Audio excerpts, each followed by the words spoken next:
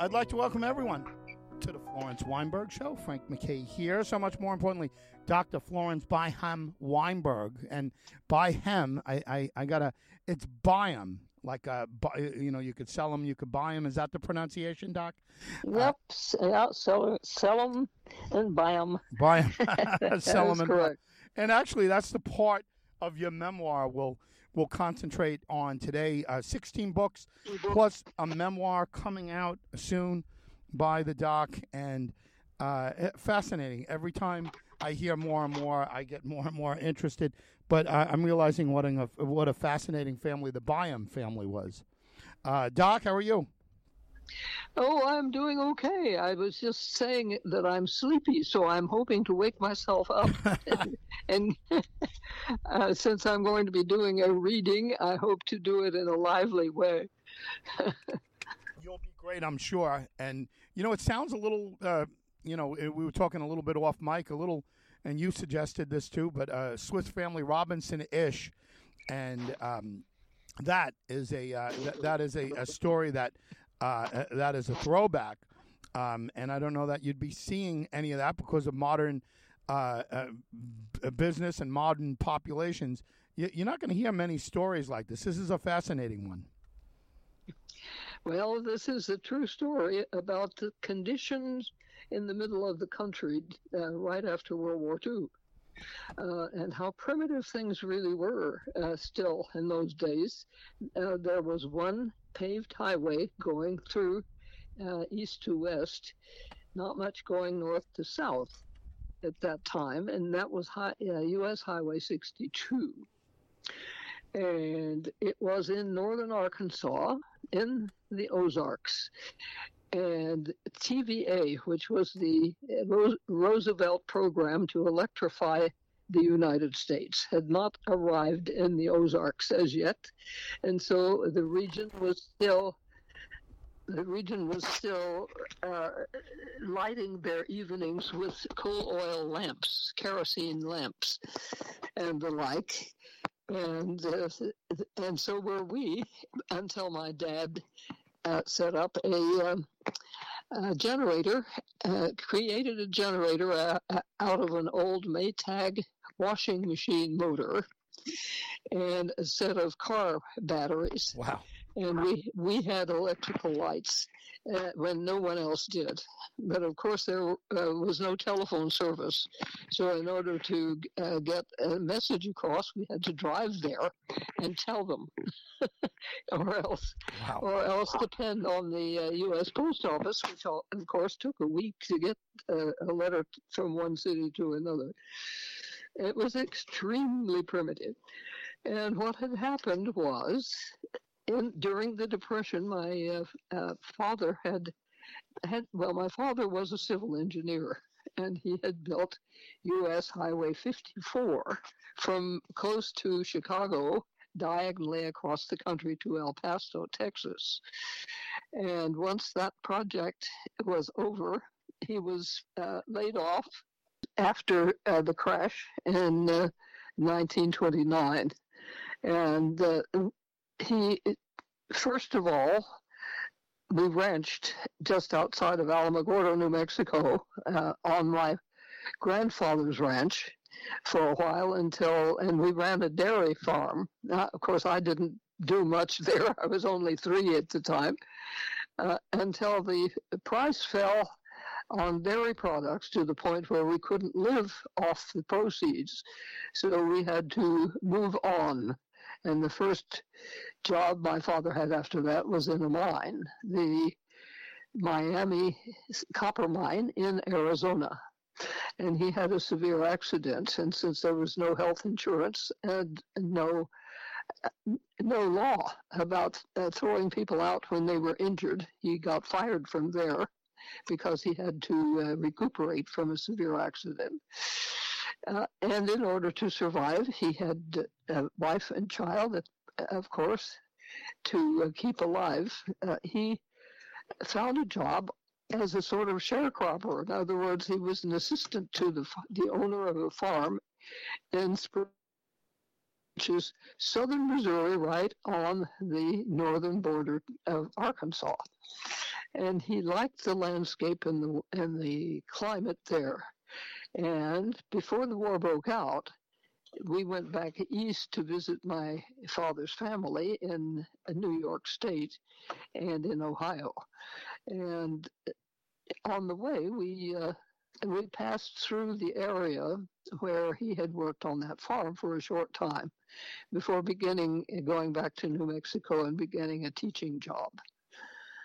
And he found a 365-acre plot of land in northern Arkansas on Lake Norfolk, or what would be Lake Norfolk, because a dam was just being completed there. And by the time the war was over in 1945, and my father had served as a captain of Army engineers and had been wounded, and the wound wouldn't heal. He was shot in the stomach.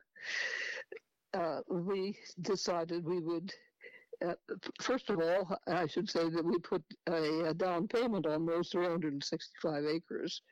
So that was before the war, before we even suspected the war would come. And after the war, then, my dad decided to take medical retirement, and we would move there to those 365 acres. And that is where this story begins. And the time is June 1945. And I was saying that TVA, which is the Roosevelt, FDR's plan to electrify the country, because believe it or not, the United States did not have electrical power in 1945 yet, certainly not in the Ozarks. And so people were lighting their evenings with coal oil lamps, as I said. So we had to wait a couple of years before TVA came through. And my dad, I know I'm repeating myself, but my dad, thank you, but my dad used a Maytag washing machine motor and a group of about 12 V6 batteries, so 6-volt batteries, and created an electrical light system for our home and our outbuildings. So we were the only people in the entire area to have electricity because of my dad's ingenuity.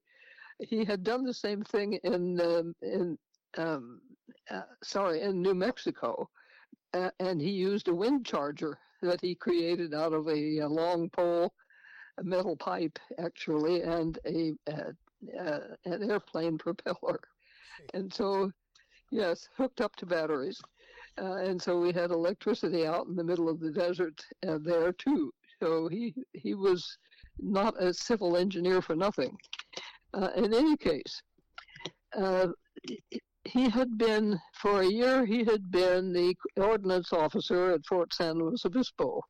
And he decided that if he was going to get something out of the rest of his life, which he assumed was not going to be very long with this wound that would not heal, he wanted to become a farmer or possibly a rancher if farming would not be a plan and would not make enough money to live on in this plot of land in Arkansas.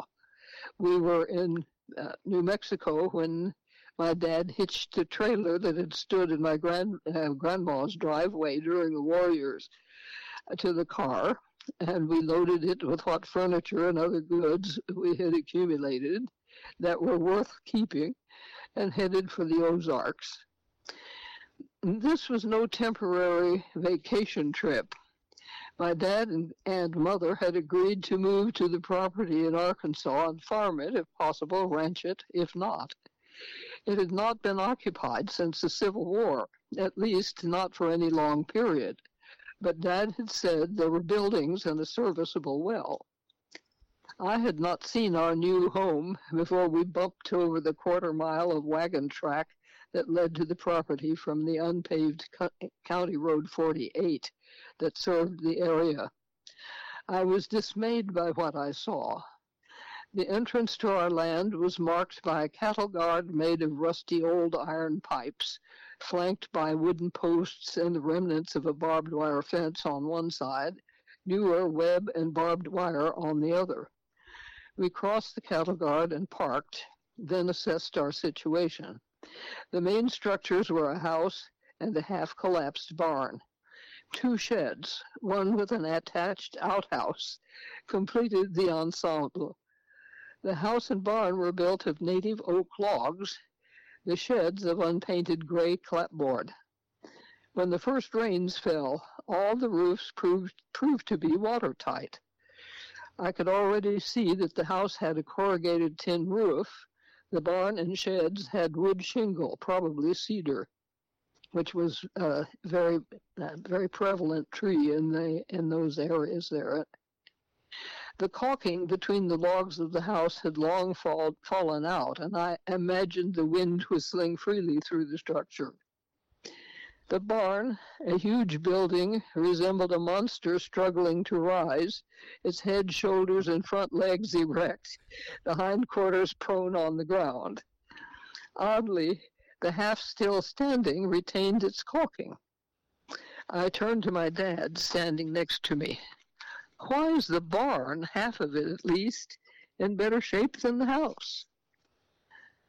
The real estate agent told me the neighboring farmers used its loft for storing hay they illegally reaped on the fields over there. He pointed to an open area on the southwest. We set out to give the place a closer look. The barn was closest. A relatively new fence of web wire topped with 2 strands of barbed wire surrounded it, and 2 sturdy 8-foot gates opened on our side and opposite into the fields beyond. We entered the barn through a huge sliding door into a hallway with 2 usable stalls on the left, 2 on the right, with a corn crib in between. I was 12 at the time, by the way. I climbed the ladder in the hallway to the loft. Half of the space was packed with bales of the illegally stored hay, now old and dry, but still smelling faintly aromatic. It was probably still usable, but barely. There was plenty of space left to store new hay between the stacked bales and the open front end of the loft. And these, of course, were the smaller rectangular bales that were packed with baling wire that used to be a standard before these huge circular ones came into fashion. I climbed down, joined my parents, and described what I had seen. We walked down to the house. The original log cabin looked to be around 35 by 25 feet, with a clapboard addition across the front that extended 12 feet beyond the log structure on all sides, forming an overall T-shape. A covered porch had been added to the log cabin on the right side. I ran my hands up and down the pillars of the porch. They seemed to be cedar trunks stripped of their bark. The house had no floor. The addition of a porch still did. The addition and the porch still did. 2 doorway openings gaped on the front and side, along with holes for windows. Weeds grew tall all around and inside the house. A well stood on the right side, surmounted by a pulley with a rope and a dented tin bucket. It was surrounded by a 4-foot wall of native stone. A few yards beyond it rose a large mound covered with weeds, grass, and vines. Dad and I stripped the vegetation from the near side and discovered a wooden door underneath. With some difficulty, Dad lifted the door and a puff of cold, dank-smelling air struck our faces. We had discovered the root cellar and tornado shelter, a short stone stair leading down into a dark cave full of cobwebs, black widow spiders, and who knew what else. We decided to leave further exploration for later, much later. Dad made a list of what we would need to get started making a home from the remains. He shortly afterwards left for Mountain Home, the nearest source of lumber and supplies. While he was gone, Mom and I inspected the sheds and cleared one of rusted machine parts, cans, and bottles. That shed still had a solid hardwood floor and usable shelves. The other shed, the one with the outhouse attached, had been a chicken coop. It had no floor, but rather a serviceable scaffold where chickens could roost. We used flails to cut the weeds inside and around the house. We could tell from the amount of grass growing among the weeds in the yard that if we kept it mown, we would soon have a lawn. By the time Dad returned, followed by a truck loaded with lumber, doors, windows, bags of concrete, fencing, and other necessities, Mom and I had the place cleaned up and ready to begin reconstruction. The next day, we began by caulking the logs of the house with a white concrete mixture, then laid the floor using pine, not hardwood. The floor in the addition had a gap between it and the log wall of the house, so we closed that and made sure the old floor was clean, insect and mouse-proof. We worked at least 2 weeks before we were able to move into the house. Up to that time, we had been sleeping in an umbrella tent, cooking on a camp stove, lighting our evenings with a Coleman lamp.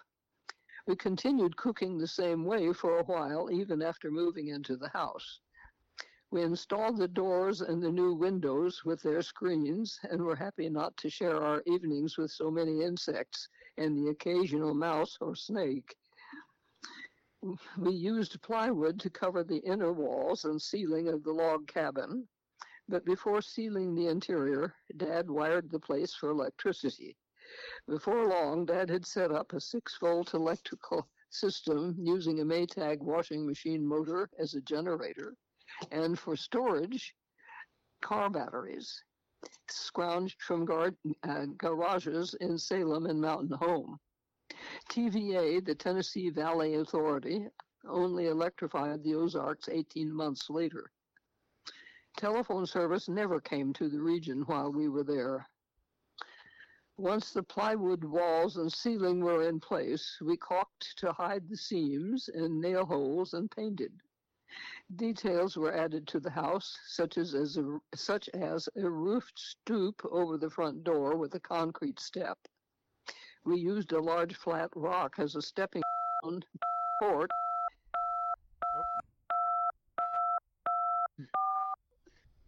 As a stepping stone to the porch and the side door, supplied inexpensive,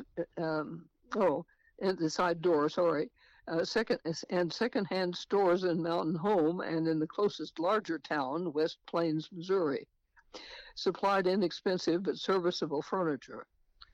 The south end of the addition that extended beyond the log structure became my bedroom with a single bed and dresser. The rest of the addition housed the kitchen. The large 35 by 25 foot open space of the main house became my parents' bedroom and living room, a screen separating the two.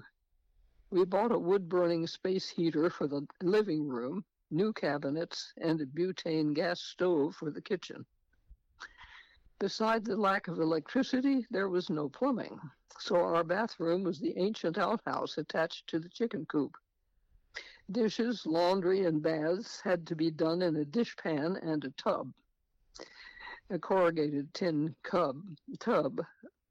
A small stand next to the front door held a pitcher and a shallow pan for hand washing, morning shaves, and other ablutions, back to pioneer days. All this changed the second year when Dad installed a sewer system. Sick as he was, he dug the trenches for drainage with pick and shovel. He built another addition on the south side that included 2 bedrooms and a bath, complete with toilet, sink, and a tub shower. Such luxury. In the master bedroom, he installed a set of built-in drawers next to the walk-in closet.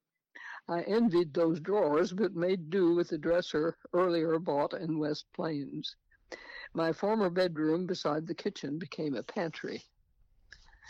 After eating cramped meals in the kitchen for a short while, we decided to box in half of the porch and use it as a dining room. This worked well, with a window enlarged into an open doorway directly from the kitchen. We also discovered that butane refrigerators were available and bought one in time to store perishables, and once we had acquired farm animals, milk and eggs. We later bought a butane freezer as well. In the beginning, work continued nonstop on the house, but we also needed to enclose our property if we intended to buy farm animals. Dad and I walked the perimeter of those 365 acres. The land had once been surrounded with a split rail fence dating back, we figured, to the Civil War days or before. Although the rails were oak, they had either rotted or been torn down over the decades. At least enough remained to mark the correct boundaries. Our property was divided roughly in half by a fair-sized creek running east and west that now emptied into Lake Norfolk. A floodplain bordered the north shore from a few yards to 2 acres wide, an area that had been cultivated and still was almost clear of sprouts. On the south side, the land rose steeply to the boundary, covered with a heavy secondary growth of oak trees. Dad and I set out, he shouldering roll after roll of webbed wire, I toting rolls of barbed wire, and we built a solid fence all the way around the place. I was 12 years old and well on the way to my full height, eventually 6 feet. Dad taught me carpentering skills, and I became his helper, his man Friday, in quotes, because I indeed learned to work like a man, to carry heavy loads, endure sun and rain, hard knocks, and to be useful at all times. I developed a muscle and endurance to fill the requirements. It took at least a month, sometimes working dawn to dark, to accomplish it all. The neighbors all raised hogs.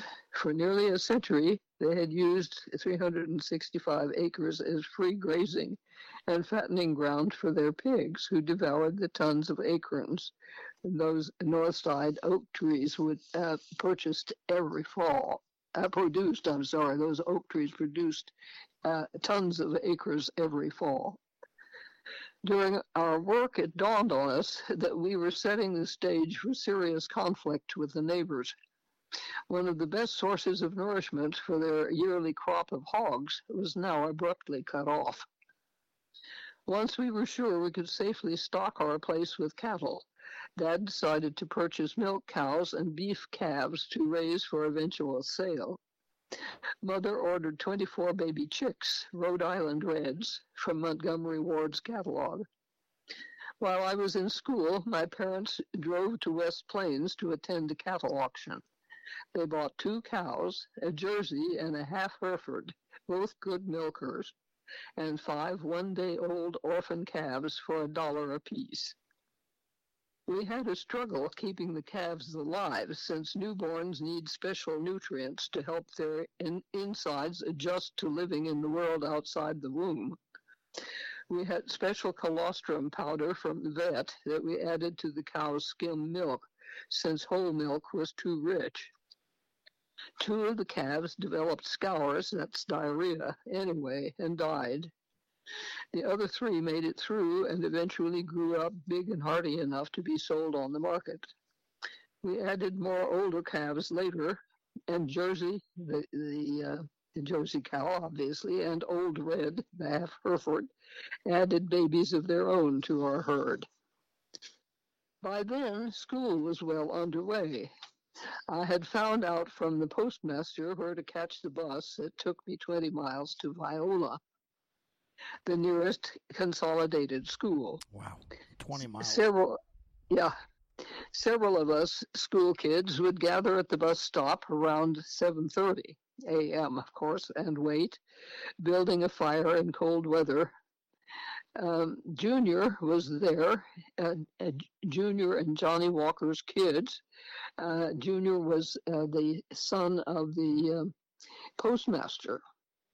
and Johnny Walker was Johnny Walker's kids were from the farm next door. And I say so right here. Johnny Walker's kids who lived on the neighboring farm to the south of ours,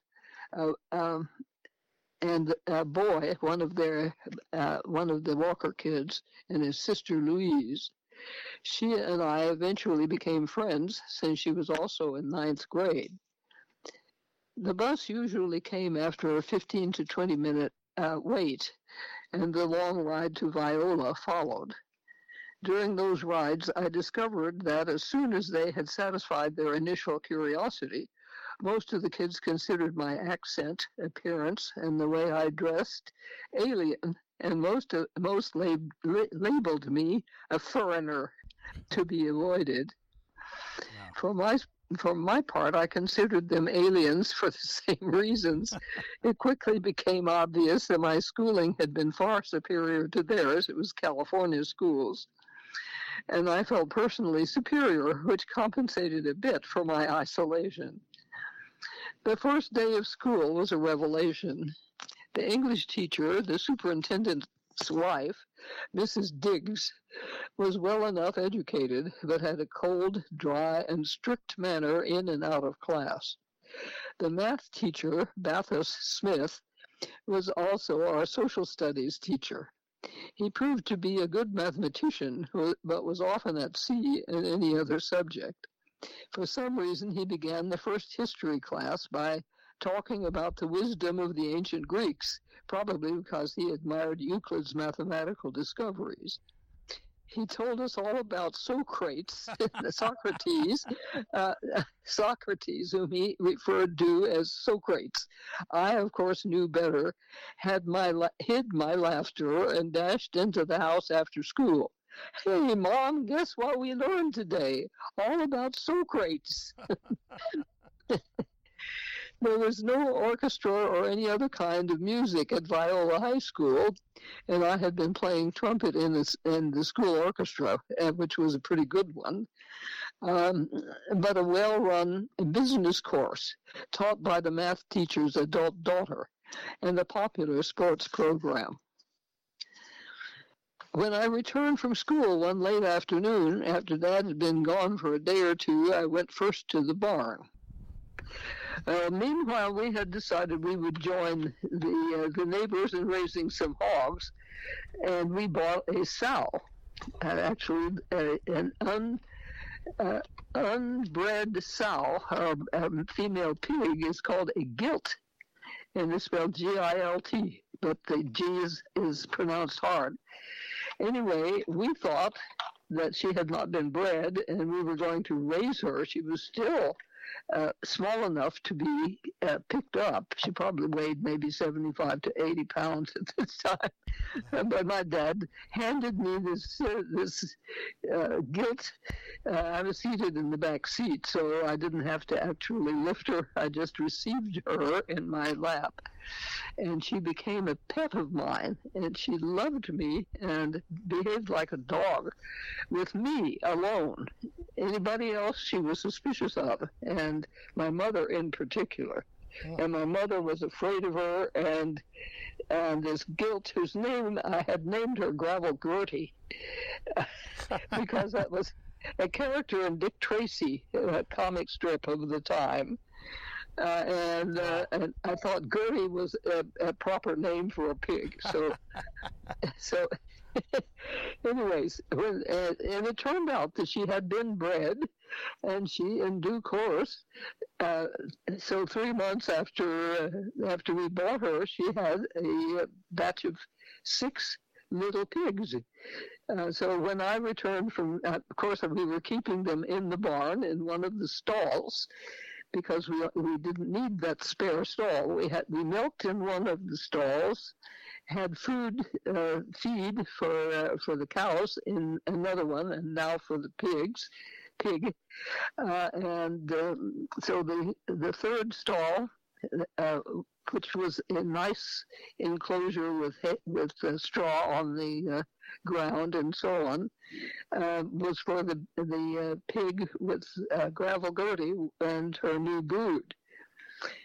So when I returned from school one late afternoon after Dad had been gone for a day or two, and my dad, by the way, had gone to San Antonio to make his deposition before the medical board, the board of Army medical examiners, requesting a medical retirement.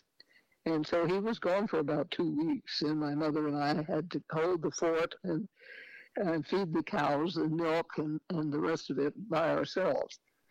So he had been gone for a day or two. And I returned from school and went first to the barn. Gravel Gertie had grown to gigantic size, almost 6 feet long, and no doubt weighing over 200 pounds by then. Oh, God. Wow.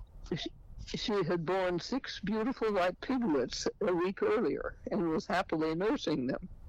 She indulgently let me pet each one, everyone happily grunting. For their collective safety, we kept her closed in the stall with fresh straw, water, and plenty to eat. But that evening I heard no sound from the stall. I opened the door to vacancy. Gertie and all the Sparkle Plenties, that, by the way, was the name of Gravel Gertie. Gravel Gertie's daughter was Sparkle Plenty in the comic strip. Yeah, Dick Tracy. And so I had Sparkle Plenty 1 to 6. all of them were gone. We knew they had been stolen, but since Gertie always came when I called, I walked back and forth. I walked back toward the highway, then north and south, calling her. No response. I repeated the process the next morning and evening and the next. Finally, Junior's mom, the postmistress, took pity on us. I know you're looking for your pigs. If I were you, Flo May, and Florence is my name, but the Ozarkans called me Flo May, I'd look for them over Sam Talbot's way. And Sam Talbot was her brother-in-law, and his farm was on that side of the county road. So it was some distance away, maybe about a mile, probably less. The next day was Saturday. After finishing the chores, I partially filled a bucket with a few scoops of corn from the crib. Mom wanted to come too, probably thinking she could protect me in case of trouble. Mom was only 5'4" inches to my 6 feet, so I had to adjust my stride to hers. Both of us had an unerring sense of direction, and of course we knew where Sam's farm, Mrs. Sam Talbot, Sam's farm lay. We set out in a beeline, headed southeast through the cedar and scrub oak woods until we reached County Road 48, which we crossed. No one would observe our movements since the post office was out of sight from our crossing point. We continued southeast and sure enough came out at the foot of the hill where Sam's farm buildings were laid out. At the base of the hill, a corral of wooden posts and bars, including a webbed wire lining. Inside it were Gravel Gertie and her piglets.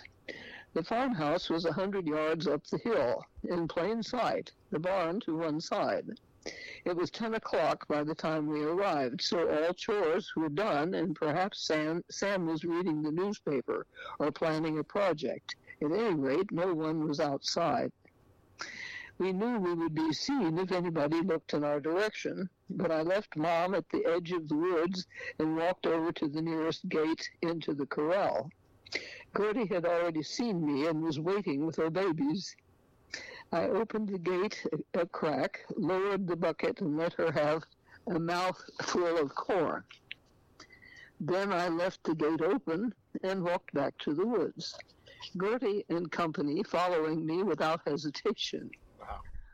Once we were inside the woods, out of sight of Sam's house, Mom and I agreed that she would come behind to watch in case anyone had seen us. She knew she couldn't keep up. I moved ahead as fast as I dared, leading Gertie and her bouncing pink piglets. I gave her another taste of corn every 50 yards. I kept an eye on the babies to make sure they could follow. What happened next is Mom's story. After a while, she heard crashing noises behind her. She stepped aside from the track, hidden by a tree and a shrub. Sure enough, Sam appeared, a shotgun in his hands, running to catch up and snatch the stolen pigs back again. As he approached, Mom stepped from the woods into his path. "Why, hello there, Sam. It's a fine morning to take a walk, isn't it?" Sam's face became red, from running perhaps, and from anger and embarrassment as well. "Well, Mrs. Byham, yes it is. Hunting for rabbits, no doubt?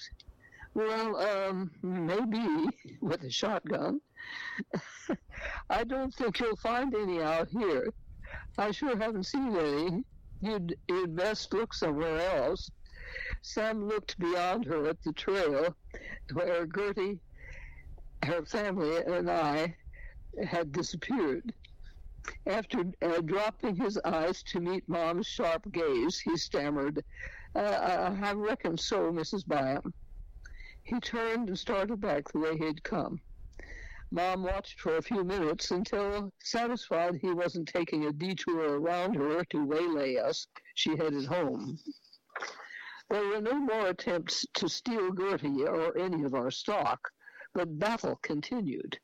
The one constant undeclared war was over fence cutting. Every few days, one or two strange hogs would appear somewhere near the house or the barn. I would walk the fence line, find the spot where the fence was neatly cut, the wire doubled back or sometimes missing, and hauled away.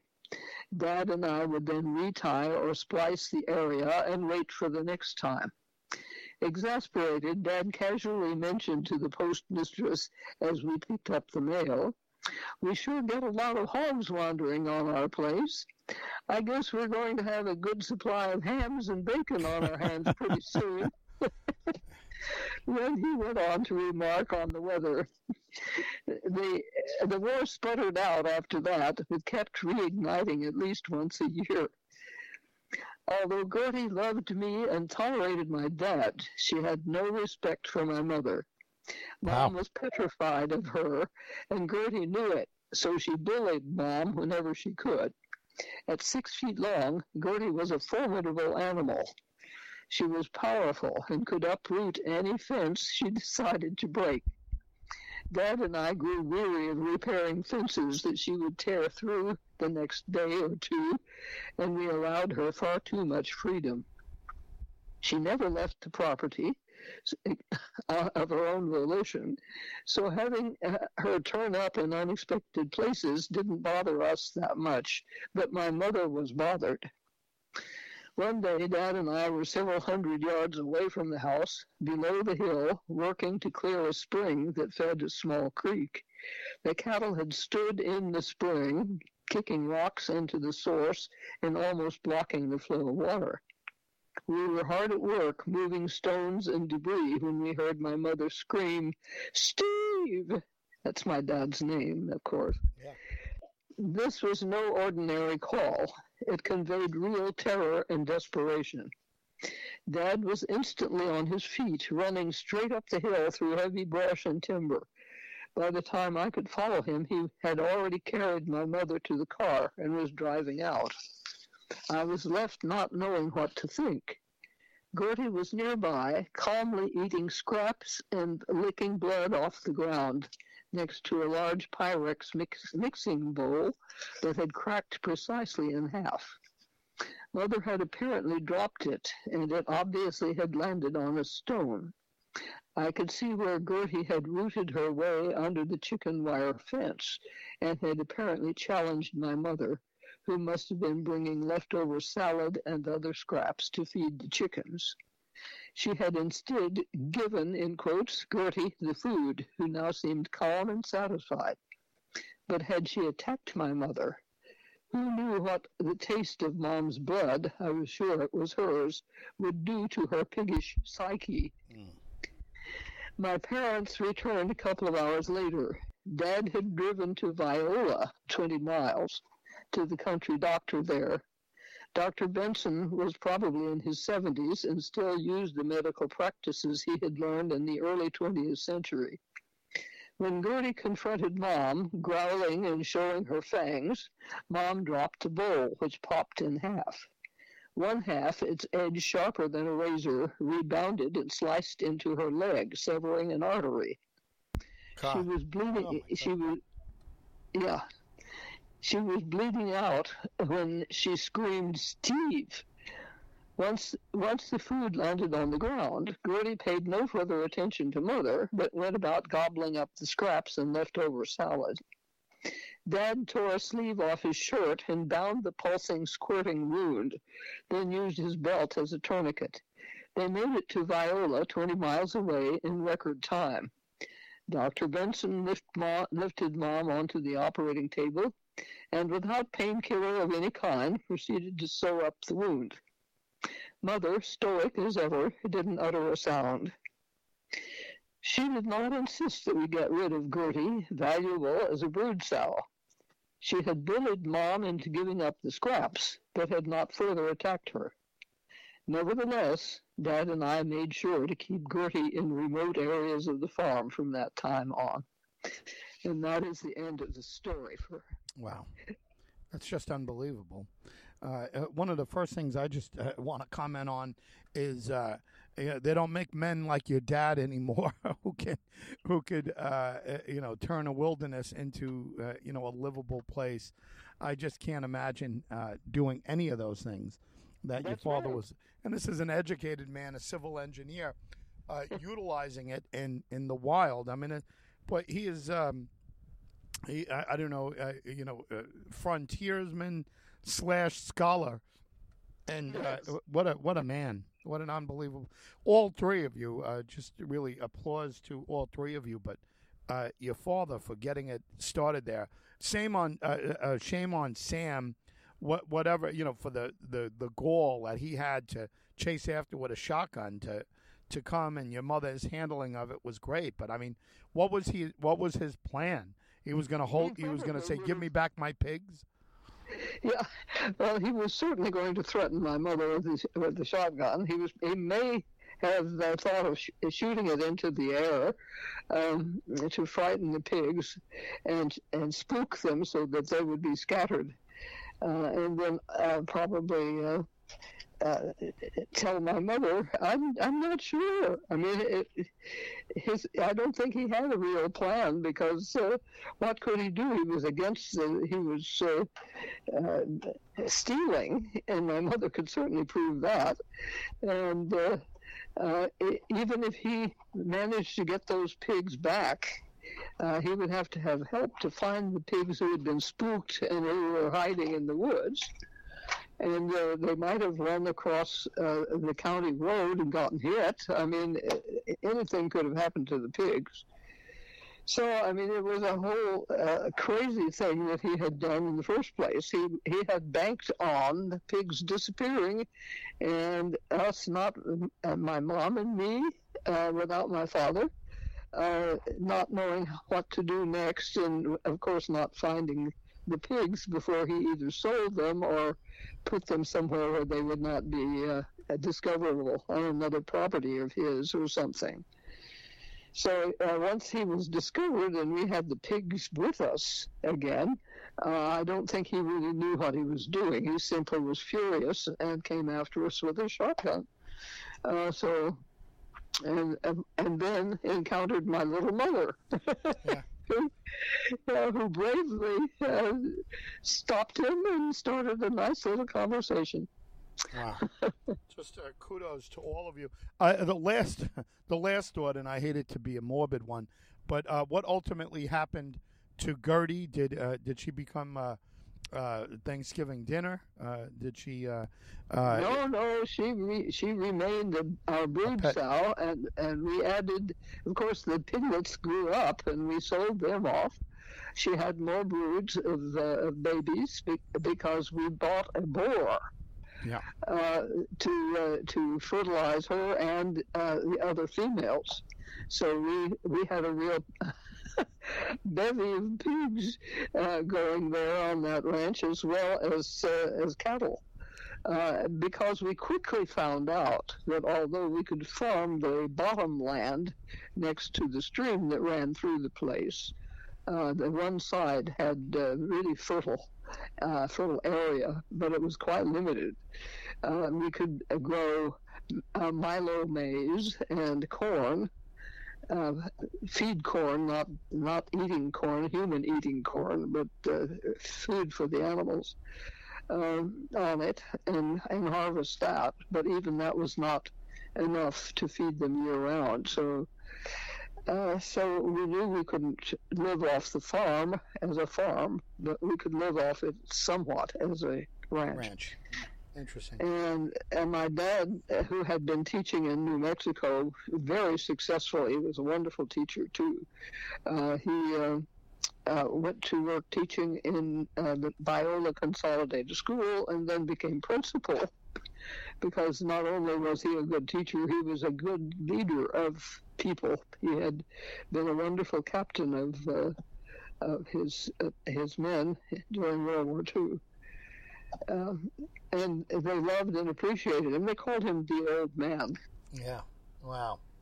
Well, listen, what a family, what a hearty bunch the Byhams were, and to mentally, emotionally, and physically, just kudos. What a book this is going to be. What a memoir. This is the every passage I've heard just blows me away. This is a great one, Doc. Congratulations on a well-written story and a well-lived life and story. I can't believe it. Thank you, and we'll pick up on the memoir somewhere along the line, and who knows what you're going to bring as it comes. Just a great job every single time, Doc. Thank you. To everyone there, Doc, do you hear me? Did I lose you? We lost Doc. Frank MacKay here, signing off for Dr. Florence Byham Weinberg. And you've been listening to the Florence Weinberg Show. Frank MacKay signing off. We'll see you next time on the Florence Weinberg Show.